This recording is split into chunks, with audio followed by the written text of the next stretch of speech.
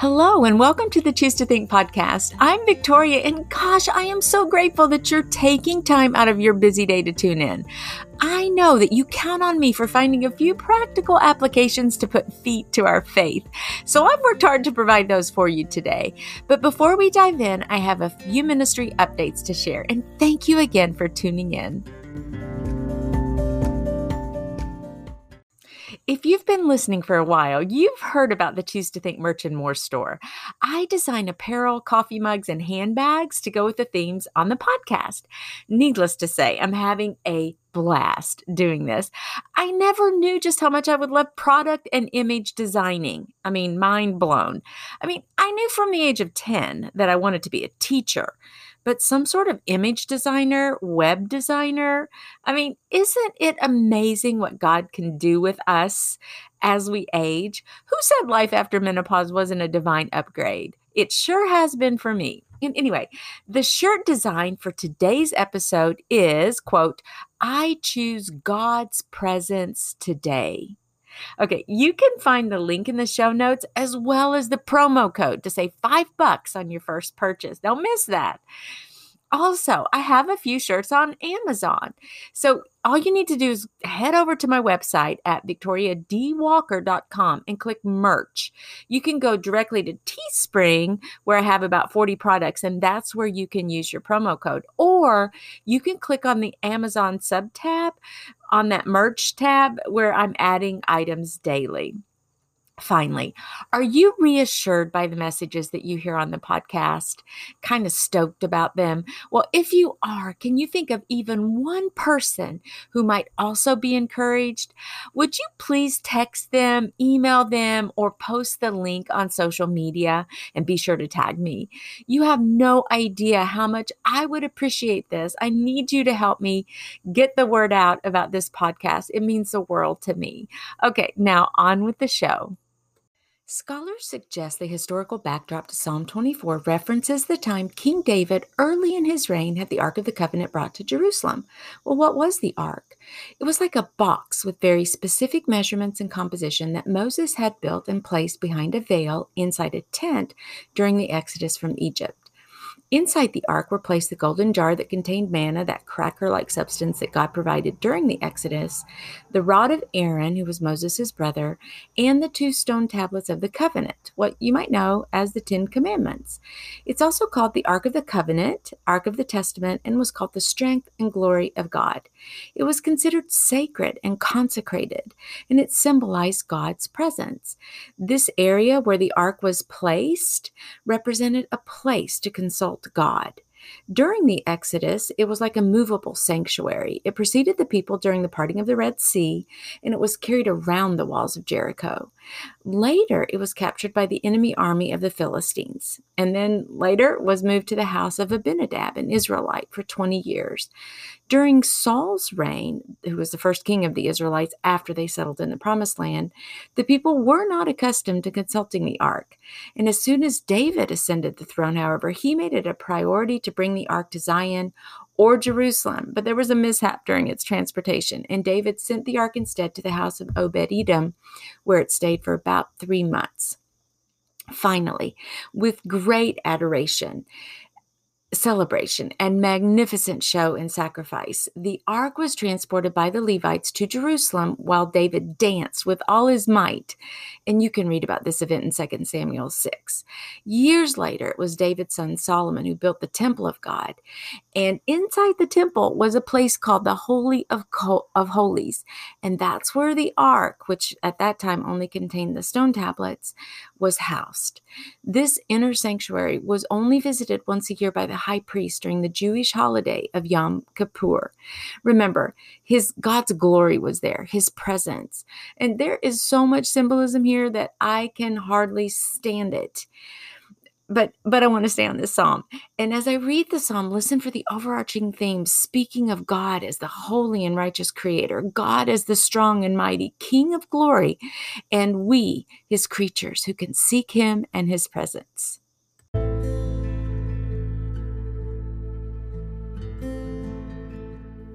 Psalm 24, the NASB version. The earth is the Lord's and all it contains, the world and those who dwell in it. For he has founded it upon the seas and established it upon the rivers. Who may ascend into the hill of the Lord, and who may stand in his holy place? He who has clean hands and a pure heart, who has not lifted up his soul to falsehood, and has not sworn deceitfully. He shall receive a blessing from the Lord, and righteousness from the God of his salvation. This is the generation of those who seek him, who seek your face, even Jacob. Lift up your heads, O gates, and be lifted up, O ancient doors, that the King of glory may come in. Who is the King of glory? The Lord strong and mighty, the Lord mighty in battle. Lift up your heads, O gates, and lift them up, O ancient doors, that the King of glory may come in. Who is this King of glory? The Lord of hosts. He is the King of glory. And this is the word of the Lord. Our message for today is about experiencing the presence and glory of God. From the psalm, I pulled 3 exercises that we can do daily as examples to help us connect all the dots. They're partly philosophical, but we're talking spiritual things, so it's hard to avoid some metaphysical stuff along the way. Okay, how do we enjoy God's presence? Number 1, we open. Number 2, we learn. And number 3, we grow. Number 1, we open. Verse 7 says, lift up your gates, your heads, O gates, and be lifted up, O ancient doors, that the King of glory may come in. Okay, we acknowledge God as King or Lord of our lives. We open our minds and hearts so that he may come in to inhabit the seat of our very souls, or the throne of our hearts. Our hearts and minds are like doors or gates, much like the doors or gates of Jerusalem as the ark was being brought through. There had to be an opening, a swinging, a heaving wide. Now, God, by his Holy Spirit, does the work for you, but you have to have a willing and soft heart to partner in this process, to accept the gift of God's presence that is being offered to you. And this sounds really philosophical, but practically speaking, how do we have open hearts and minds? First, let's think about things that might make us have a closed mind or a hardened heart. The first thing that pops into my mind would be wounds. We get hurt, we're offended, traumatized, victimized in some way, and we don't want anybody to know. We kind of hide these wounds in secret, keeping the door tightly shut because it's just too painful to be vulnerable or transparent, and because we might get hurt again, or because we feel ashamed. Well, all of this kind of keeps our heart hardened. Or maybe you've come to grips with past hurts, but popular beliefs keep you heading in the wrong direction, or a bit closed-minded to things of Christ and Christianity. And I'll just leave that one right here between you and God. Well, for others of us, even as seasoned Christians, we need to guard our hearts and minds against those besetting sins, prideful mindsets, and dispositions that can kind of creep up on us if we're not careful. So your desire and mine to seek God is kind of like WD-40 spray lubricant that eases the tension, keeps the doors from squeaking so much, and helps them to open rather easily. So the first way to experience God's presence is we open. We open wide our hearts and minds to receive and recognize God as our creator and the one who calls the shots. Well, let me go a step further by saying that we allow the death and resurrection of Jesus Christ to take root in our hearts and minds in order to fulfill the purpose that he has for us here on earth. To recognize that he left behind a comforter and Holy Spirit to guide us. Although we allow God to enter our hearts and minds upon salvation, we also need to make sure that our hearts and minds are open daily for his glory to enter in. The good news is when we seek God and his presence, we will find him. Okay, now number 2 on how to experience God's presence is we learn.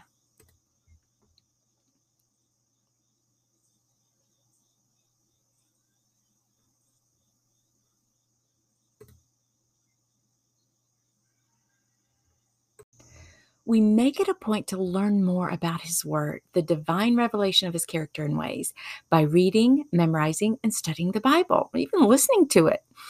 Verse 8 asks the question, who is the King of glory? Well, that is what we get to find out in our journey to learn. You're saying, hold on, I just don't have the time to read God's word. Yeah, I know. It takes some discipline, but let me offer a few practical tips on how I dive into God's word each day. And I've made them into don'ts here. So A, don't go it alone. Get a partner to do a devotional with you daily. Join a study group, a Bible study, and then try to discuss things weekly. Stay connected there. It can even be done online. This type of accountability goes a long way. B, don't tell yourself, okay, I'm going to start getting up every day at 5 a.m. and I'm going to study the Bible for 2 hours. Well, that might work for a week or two, but statistics show that most folks bail out on this type of elaborate goal or life change. Start small, extremely small. You could say, I'm going to get up 5 minutes earlier and study the Bible. Or you can hitch on the habit of studying the Word to a habit you already have. For example, while the coffee's brewing, take that 3 to 4 minutes to crack open your Bible. Even brief spurts of study and meditation work wonders in your spiritual and emotional life. I heard someone say recently that we commit to new things in the height of our motivation, and it doesn't take long for that motivation to wane. But if we commit when we're not motivated and simply add the task to a habit already ingrained, well, we've got a much better chance at succeeding and achieving our goals. Okay, C, don't limit your exploring the Bible to study time only. Look at seeking God and His presence as a lifestyle choice. It's a process that occurs the entire day long, not just 20 minutes a day or for an hour on Sunday. Try this weaving approach. Weave God and His truth into your day as if you were knitting a big blanket with lots of strands and lots of different colorful pieces of yarn and strings. Incorporate God's Word into your life in ways that are kind of easy. Double dip whenever you can. Are you driving? Well, listen to the audio Bible or a faith-based podcast like Choose to Think. Do you like music? Well, try musicians like Shane and Shane, whose lyrics tend to mimic direct passages from the Bible. And D, don't go long stretches of your day without recognizing God and addressing Him. Every hour, especially if we work at a desk like I do, get up, do some stretches, take a few steps, and start talking to God about everything you are so thankful for in your life. Or maybe you're feeling a little disgruntled. Maybe you're distracted or troubled. Well, then come at it at a different angle during this kind of break. Bring your complaint first and then switch back, just like David does so often in the Psalms. Switch back to gratitude at that point. Grab your pen and paper and do a quick brain dump. Pour out your soul and all the things that are bothering you. And this may just take a few minutes. If you're not troubled or unsettled about any kind of sticky life event, but you're feeling a bit overwhelmed instead, it might be a good time to look at your to-do list or make one. Jot down all the tasks you're hoping to do and commit your work and tasks to God. Ask for His blessings. Ask Him to guide you in these areas. This is another way to weave God right into your daily life, really.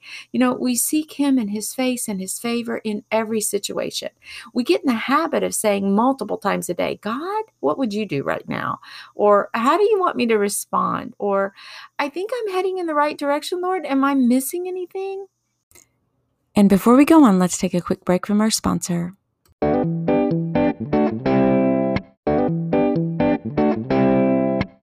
So number one, we practice God's presence by opening wide our hearts and minds to His glory. Number two, we learn. We practice God's presence by getting to know Him in prayer and by meditating on the scripture. And number three, we grow. We practice God's presence by remembering God is with us every step of the way. The hardships and trials we experience in life are meant to help us grow and mature as Christians. As we develop and work out our salvation, we realize that God is both holy and righteous. He is both love and justice. Well, what does this mean to us practically speaking? I remember once taking a picture I'd drawn of an apple tree with lots of apples on it, kind of like what a kid would draw in second grade, maybe. And I took that to my dear friend Jeannie. I'd been studying the fruit of the Spirit, and I felt so frustrated with why I was not bearing fruit. And I had analyzed it. I had the tree, the roots, the fruit, and I had labeled the different fruit and so forth. Well, take patience, for example, or my sharp tongue, where things sneak out of my mouth so quickly, revealing my heart. Ugh, I know. Okay. And I'm like, Jeannie, look at this. I'm a believer. I pray for patience. I actually beg for patience. I am grafted in. I'm rooted in God's love. I believe God can change me. I desire to partner with Him along the way. I confess my sins, and on and on and on and on. And she said something I'll never forget in response. She said simply, you're just growing. God is clipping and pruning, molding and shaping right now. The apple tree does not strive to produce its own fruit. it's a natural consequence. The gardener has his eye on you, Victoria. Don't worry. In due time, you'll eat of the fruit. And I thought, okay, well, this application of seeking God's presence while we are growing can be a bit difficult. I mean, we're made of clay, we're human. We live in a fallen and chaotic world, and we have the divine privilege to bring shalom or peace to this world. Yet we're not perfect. So, how does all this fit? How does it work? I mean, you've probably even heard the line, I'm okay with Christianity. It's Christians I can't stand. Or maybe this, Christians are a bunch of hypocrites with their holier than thou attitudes. Why, did you hear about Sally? She calls herself a Christian. She was caught falsifying classified documents at the company she works for. Or did you hear about Pastor Joe? He was caught in the throes of pornography, all right. Okay, well, if all it took was to proclaim Jesus Christ crucified as well as his resurrection, well, we'd all hit home runs, right? But unfortunately, or maybe fortunately, I guess it's God's way, it's just not enough to profess Christ. We also have to behave in ways that support our beliefs. And let me just say, it is hard.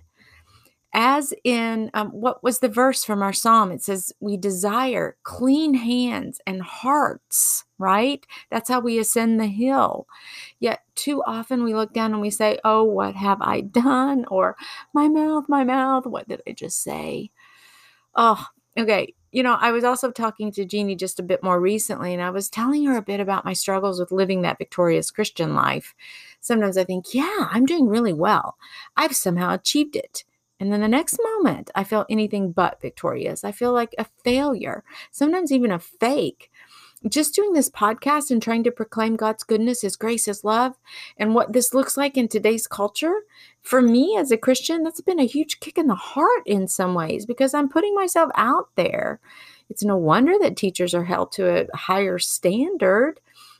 And I think, Victoria, who are you to have a ministry? What makes you so special? You've got issues in your life, things you grapple with, trappings of your own flesh, your tongue, selfish motives and ambitions. Needless to say, I can beat myself up pretty quickly, and maybe you do this too. I'm not sure. But then I remember to choose to think. God is my credential. He qualifies me because he's called me.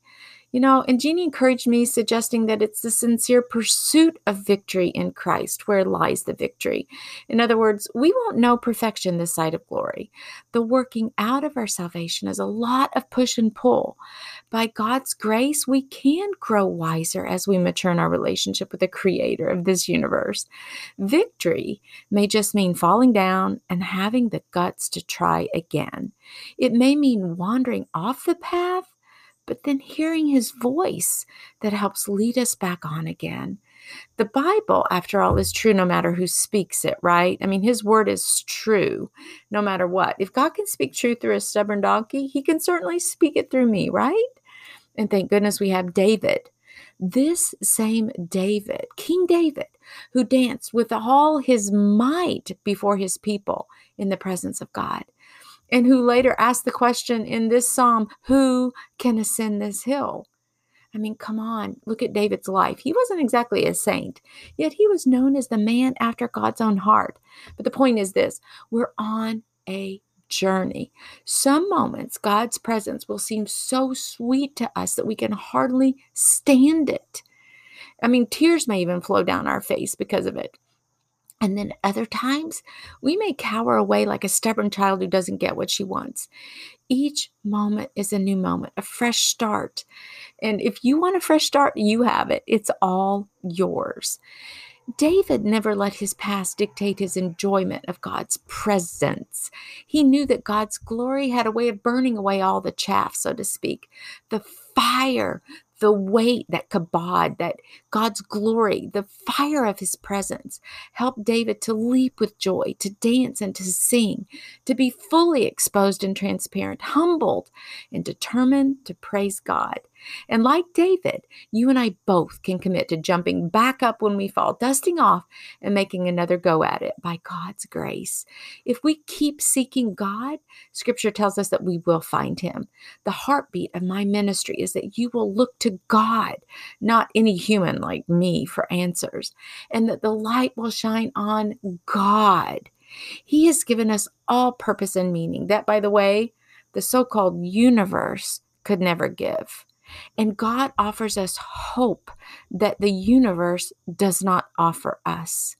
And while we're talking the famous universe, the universe is not a person, but God is, was, and will always be in the person business, trying to attract your heart. What's more, he came to earth in flesh and blood as a person, and he was named Jesus. The universe, nor any other religion, has ever given us a person who is God, a person called Jesus. Okay, so we open, we learn, and we grow.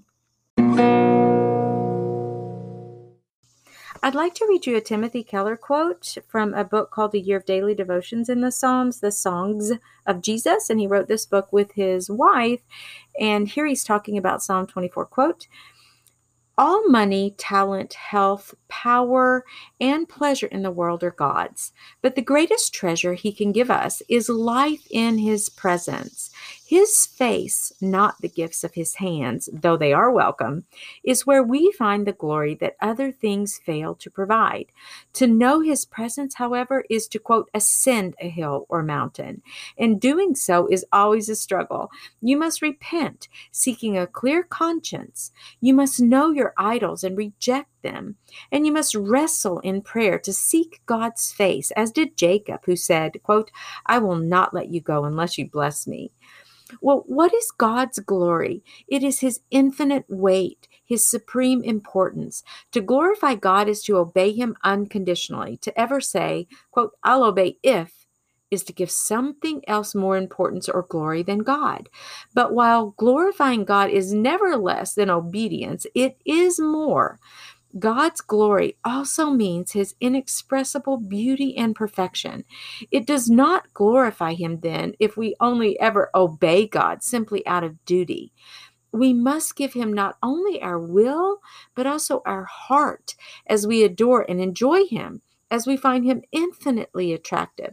And there is no greater beauty than to see the Son of God laying aside his glory and dying for us, end quote.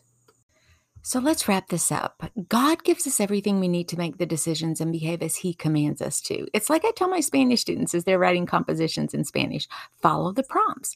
Remember what you've studied. I will never ask you to express in writing vocabulary or grammatical structures that I've not already given you and covered in our text in our class. As Christians, we've also been given everything we need to meet God's, quote, requirements, from the prophet Micah to do justice, love mercy, and walk humbly with our God. And as Tim Keller said, we've been given Jesus. And this brings us completely full circle. Somehow, by the grace and mercy of God and through the death and resurrection of Jesus Christ, we Christian have all we need to live lives according to God's ways. We only need open the doors of our hearts and minds to let him in. We practice God's presence by learning about Christ as our Savior and King, through the study of God's word and by the growth that this knowledge and experience produces in us. We understand that though we seem to be broken vessels, inept, clumsy, and pitiful in ways, it is our powerful God who declares us beautiful trophies of his grace. He opens a way for us to enter that inner sanctuary. When Jesus was crucified, that veil was torn from the top to the bottom, and there's nothing to separate you today from God's love. What privilege we have as believers. The ark, or God's presence and strength, is actually at your door. And that's a mind-bending thought. Do you remember what Jesus said in Revelation 3:20? He said, "Behold, I stand at the door and knock. If any man hear my voice and open the door, I will come into him and will sup with him and he with me." Well, Jesus is calling, all right. If you make no other advances in your pursuit to seek God, at least recognize that Jesus is knocking at your heart's door. And the weight of his magnificent glory, his presence, is yours for the taking. Maybe you're already a Christian and you've opened the doors to your heart and mind to all of God's truth, and maybe you just need a fresh wave of his presence. Can't you just see it here? Jesus comes in to sup with us, to have dinner with us. He wants to be involved in the most ordinary and mundane activities of our day. He longs to help us focus, to learn more about him, and to grow in our faith. Do you remember what he told busy Martha during his visit to Mary, Martha, and Lazarus' house? He said in Luke chapter 10, Martha, Martha, you're worried and bothered about so many things, but only one thing is necessary. For Mary has chosen the good part, which shall not be taken away from her. Okay, and what did Mary choose? She chose to sit at the feet of Jesus, to bask in his presence, to be blessed by his presence, to be energized and filled up by his presence. Because life is hard, and we were never meant to do it alone. We cannot carry the freight of this life on our teeny shoulders. And who is here to help us? A loving and kind Father, a sacrificial Son, and his comforting Spirit is here to show us the way. It's the King of glory. There is strength and holiness in his presence, but there's also mercy that forgives us when we goof, and love that cleanses us and restores us as we ascend his holy hill and as we bow in his presence. Let's choose to think, and let's seek God today. Let's pray.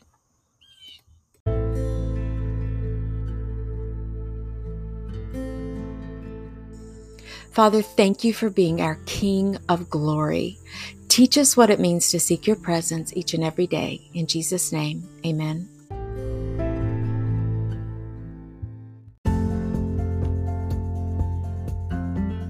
And there you have it, Brain Changer. Hey, jump on over to my website and you can see there's a link there for the Tim Keller book that I was telling you about. It's a wonderful, wonderful devotional. And until next time, Dios primero y que Dios te bendiga. Ciao.